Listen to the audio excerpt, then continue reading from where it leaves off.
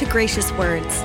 Gracious Words is taken from the weekly women's Bible study taught by Cheryl Broderson at Calvary Chapel, Costa Mesa, California. We behold your glory, God, in the face of Christ. It shows us who you are, revealing who you are. Jesus truly is our high priest and can empathize with us in every situation. Every pain, trial, hurt, and betrayal, he endured. He suffered and learned obedience through his suffering. His obedience cost him death, but gained us eternal life. We will come before you, Lord, in wonder. We will fall on our knees and surrender. We surrender to you.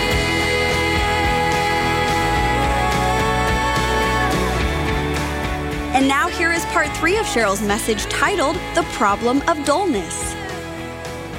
What the New Living Translation is to the King James, the Septuagint would be to the Hebrew Bible.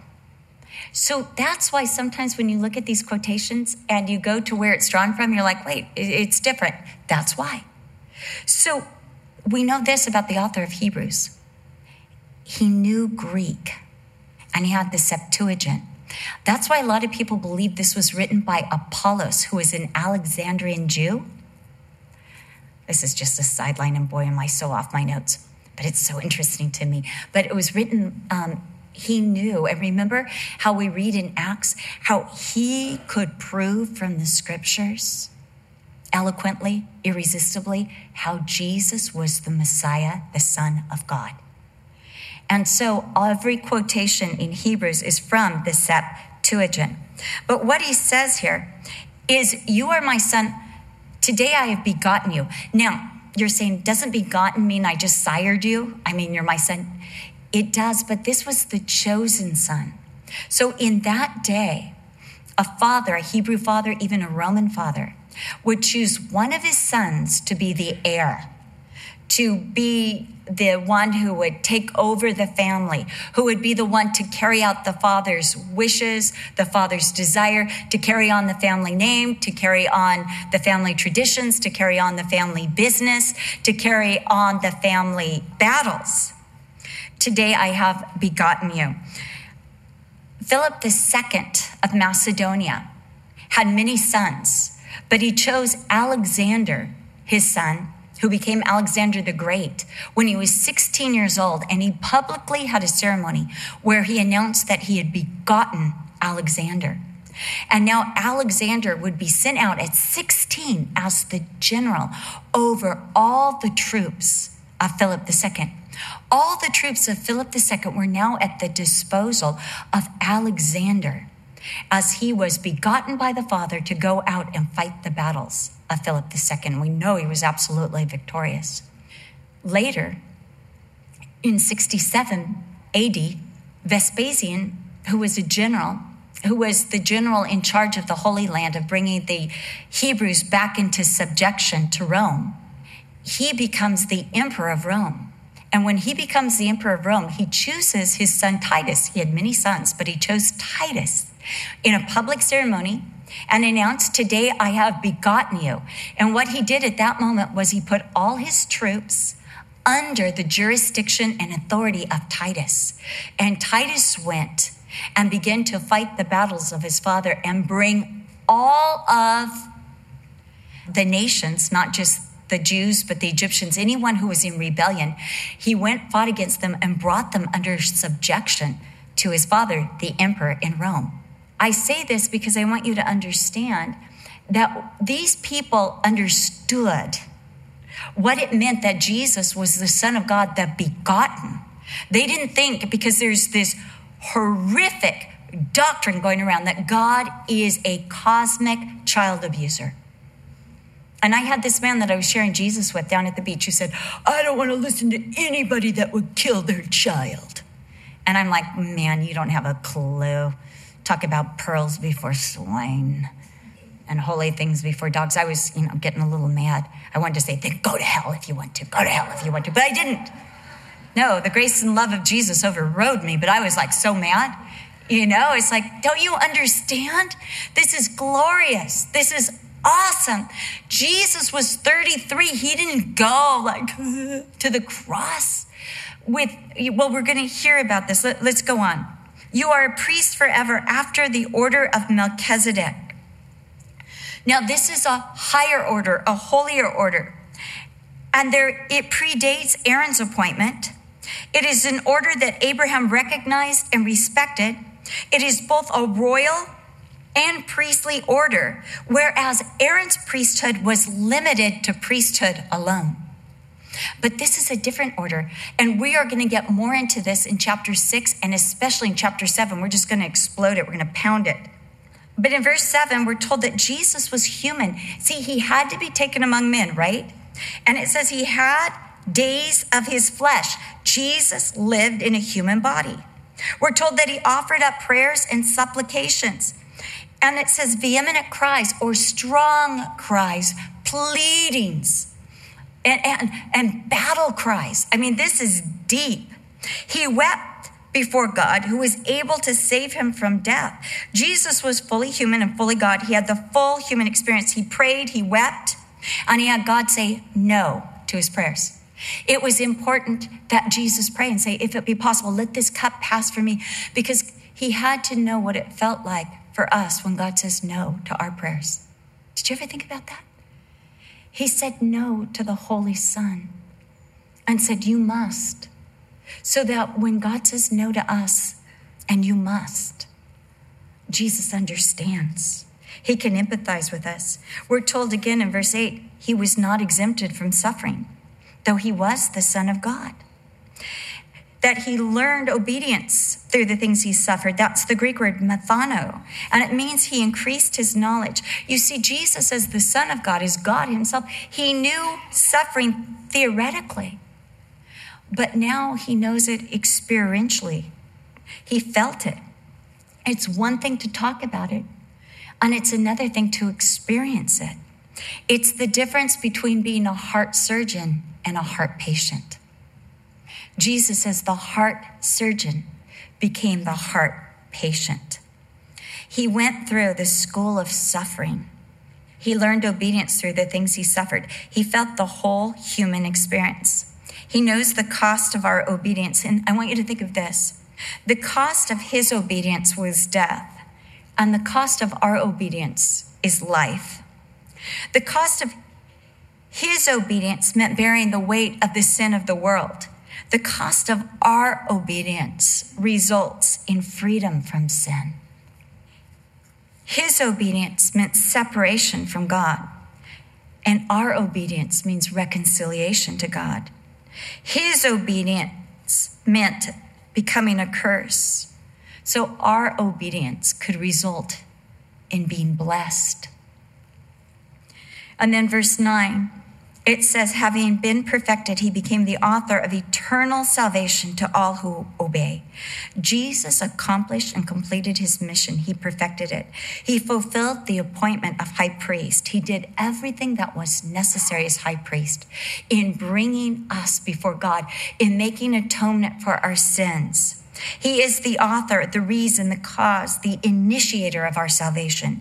He is the way of our salvation. He is the reason and the means by which anyone who obeys can be saved. And he is eternal. He is always and forever the means of salvation, constant and unchanging. We'll get into more of this in chapter 7. The author wants to go so much deeper. The author wants to take these Hebrews so much deeper. But he senses that they're glazing over.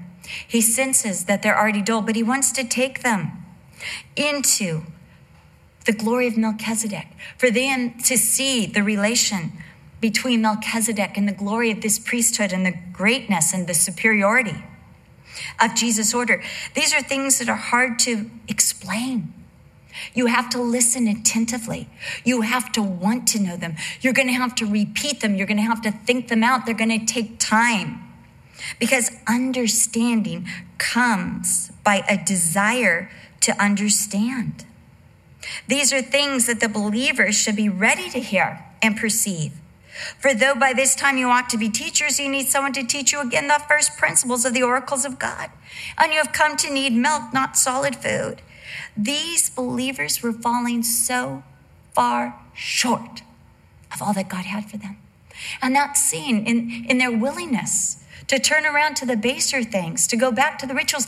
They did not understand the glory that was theirs in Jesus Christ. And so they were becoming dull. These are people who were dismayed by God's word, ready to argue with God's word, rather than putting themselves under the authority of God's word. It was not that they thought too much about these things, that they thought that they overthought things. And I'll have people say, well, I think I just overthink things when it comes to the Bible. No, you don't. You haven't thought it out far enough. I love how the Bible is always telling us to think. Islam does not tell people to think. It says, don't think, don't ask questions. You're not allowed to ask any questions or think it out. But Christianity says, think. God says in Isaiah, come, let us reason. The Bible is always telling us to think. Jesus says, count the cost. Think it out. Think it out. Think it out. If you're dismayed, it's because you haven't gone deep enough. You haven't thought it out enough. Not that you've thought too little about it. You need to give attention to it. It needs to be processed. It needs to be understood. One of the best questions you can ask yourself as you read is why? It's not a question to be avoided when you come to the Bible. Why? Why did Jesus only partially heal the blind man and then fully? Why? Oh, when you begin to look at the why, don't be afraid of the why. When you take the time to think it out, to process it, you are going to receive so many glories and so many spiritual insights. But these people needed milk rather than solid food. They needed the basic principles of God's word. Basic principles. How they were born again. That Jesus is the Son of God. Why it was that his sacrifice availed. But the author wanted to take them deeper into greater truths, to understanding the incarnation and the Trinity and the rapture and the work of the Holy Spirit and the power of faith. From this point forward, he's going to talk about how Jesus is after the order of Melchizedek, how Jesus is the better covenant, how Jesus is the ultimate sacrifice, how Jesus is the ultimate temple, how Jesus is the power of God, how Jesus is the better promise of God.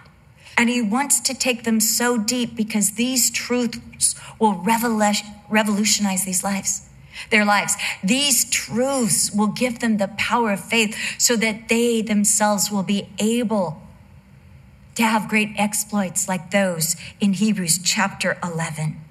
And he says, it's great to have milk. Peter says that we're supposed to be nourished by the sincere milk of the word. But there comes a time to get off the milk and into the meat. For those of you that are vegans, to get off the milk and into the broccoli. There's a time to develop your teeth, to develop your taste buds, to know how to appreciate food rather than throwing it, to know how to prepare the meal. But he says you're still unskilled in the word of righteousness. It's time to become skilled in the word of righteousness. Solid food is for those who are full age, verse 14, or mature, who have their senses exercised. Exercise, there it is. You're lifting those weights of the word to discern both good and evil. In 2 Timothy 2:15, Paul says to Timothy, be diligent to present yourself approved to God, a worker who does not need to be ashamed, rightly dividing the word of truth. You see, when you are in the word of God and your senses are sharp, you know where to apply what scripture to what situation. You know how to apply the promise to the trial. You know where to apply the sufficiency of God's grace to the inadequacy of your own humanity. This is what happens when we're skilled in the word of God. It's God's word that matures us. It's God's word that imparts discernment. It's as we use it, we live in it, we apply it, we live by it, that these spiritual senses are developed and we grow to maturity. You see, it's not enough just to have the Bible sitting on a shelf in your house or to carry it around. It must be opened. It must be appreciated. And you must come under the authority of God's word. You can't look at God's word and say, I like this and I don't like this. I want this, I don't want this. We have to put ourselves under the authority of God's word. It's a sacred book. We must say, God, you're the Alpha and the Omega. You know everything, and I know a few things. But my wisdom is so finite. But you know creation to the new world that is coming. You see it all in one glimpse. I know a few of my thoughts, but you know all my thoughts. I can see a few hearts, but God, you see all hearts, and even to the inside of hearts. You know all things. So I come under your authority because you wrote this book, knowing all things, and you knew exactly what I would need today. God's word must be used, practiced, embraced. It must be allowed to direct our lives and instruct our lives. Like these Hebrew believers, we can become dull. There's a story told of C.H. Spurgeon, who was a preacher, dynamic preacher, started preaching when he was 15 years old. And by the time he was in his early 20s, he had a huge congregation in London, huge. Never educated in anything but the Word of God, but one of the most brilliant men, one of the most prolific writers ever, is C.H. Spurgeon. And they said he was crossing a major street in London, and he was almost being run down by carriages and horses. And he just stopped. And people were observing him because they knew him, and they were watching him just stopped, his eyes closed in the middle of the street, just being barely missed by these carriages. And when he crossed over the other side, some people approached him and said, Pastor Spurgeon, what in the world were you thinking? What were you doing that was so dangerous? Instead of rushing across to get to the other side, he said, I wanted to, but I felt a cloud come between my Lord and I, and I could not go a step further until that cloud was lifted. You see, Spurgeon began to feel this dullness coming in to his heart and into his mind and into his senses. And he refused to go any further until that dullness was dealt with. And he was back in the presence of God, no separation. Spiritual dullness is something that needs to be dealt with because it will keep us from the great truths, the great blessings, the great experience, the great joy of Christianity. What is the remedy? What is the remedy? I told you I'd tell you the remedy. The remedy is to consider Jesus, the greatness of his person, the greatness of his condescension, that he is the great Son of God, the beloved of heaven, who left heaven to come to earth, to become a servant, even to the point of death for men. It is to see the greatness of his compassion, of his love for us, to see the greatness of his accomplishment that he has brought about the forgiveness of our sins, the greatness of what he now offers us, reconciliation to God, the Holy of Holies, that boldness, an empathetic and sympathetic high priest to listen to us, the word of God, living and powerful, and the revelation of who God is. God's word gives us the greatness of Jesus. I have found when dullness sets into my life, I have to stop, just like C.H. Spurgeon. Sometimes I need to change Bible translations and have it afresh. I've told you this before. I'm now in the NIV in my personal devotions, but I teach and study from the New King James. Sometimes I need to go to the New Living Translation. Sometimes I go to the ESV, HCSB. I like to feel it afresh. And sometimes if I really want a long Bible study, I go to the Amplified because it just goes on and on and on, but really blows it up and it's awesome. But I need to do all I can to get to Jesus and to see Jesus. I've shared this with you before, but I stay in the Gospels every day. With my Bible reading, I'm in the Gospels because there was a point in my life when I lost sight of Jesus. I lost sight of Jesus. I was in the Old Testament. I was really into the law. It's kind of the time when I wanted to tell that guy, well, then go to hell if you want to, because that's what happens when you're in the law. And I had lost sight of the grace and the compassion of Jesus. So I decided I wanted to be in the Gospels every day to see Jesus. Because you know what? And this is where I'm going to end. Some of you are like, thank God. This is where I'm going to end.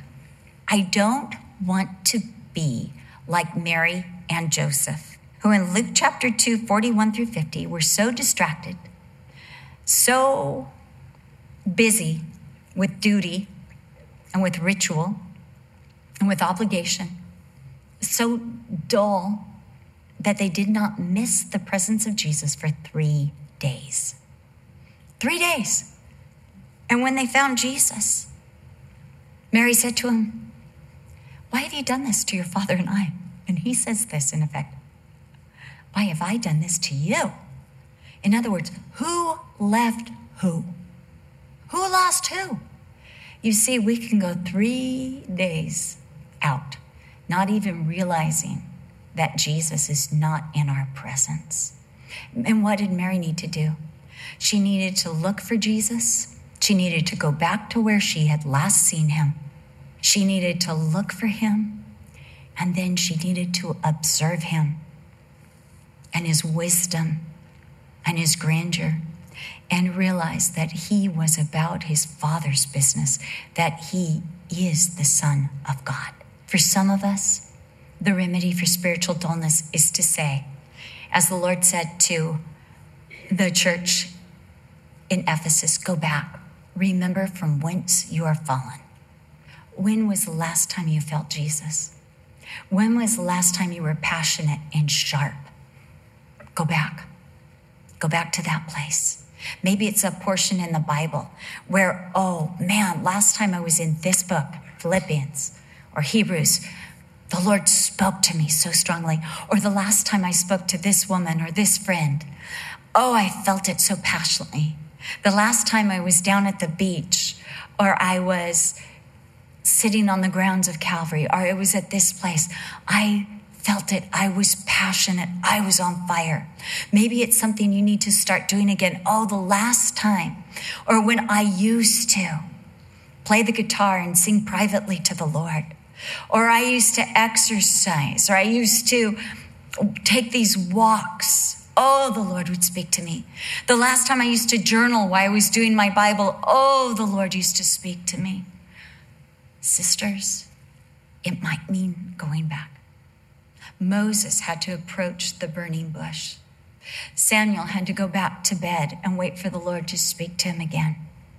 There might be the place that you need to go back to. Mary and Joseph had to go back to Jerusalem, back to the temple, back to that place and find Jesus again. In this study in Hebrews, that's what we need to do. We need to find Jesus, and we need to get such a glorious vision of him that everything else in comparison pales. Everything pales to Jesus, because spiritual dullness will rob us, and we don't want to be robbed, because Jesus has great things for us ahead. Spiritual dullness will keep us from the blessings, experience, and joy of Christianity. The remedy is to consider Jesus, the greatness of his person and the magnitude of his condescension, that he is the beloved Son of God who left heaven to come to earth to become a servant and live and die for all mankind. God wants to reveal to you the majesty of his great accomplishment through Christ and unfold his good, gracious, and eternal plans for us all. As we meditate on these things, we will keep ourselves in the love of God and guard ourselves against spiritual dullness. We hope you have been blessed by today's Bible study. For more information about the Gracious Words radio program and the teaching ministry of Cheryl Brodersen, please visit our website at graciouswords.com. Coming up next time on the Gracious Words program, we'll look at spiritual maturity as we continue our series, Our Great Faith, in the book of Hebrews with Cheryl Brodersen. We do hope you make plans to join us. Again, for more information, please visit our website at graciouswords.com. We will come before you, Lord, in wonder. We will fall on our knees and surrender. We surrender to you. This program is sponsored by Calvary Chapel, Costa Mesa, California.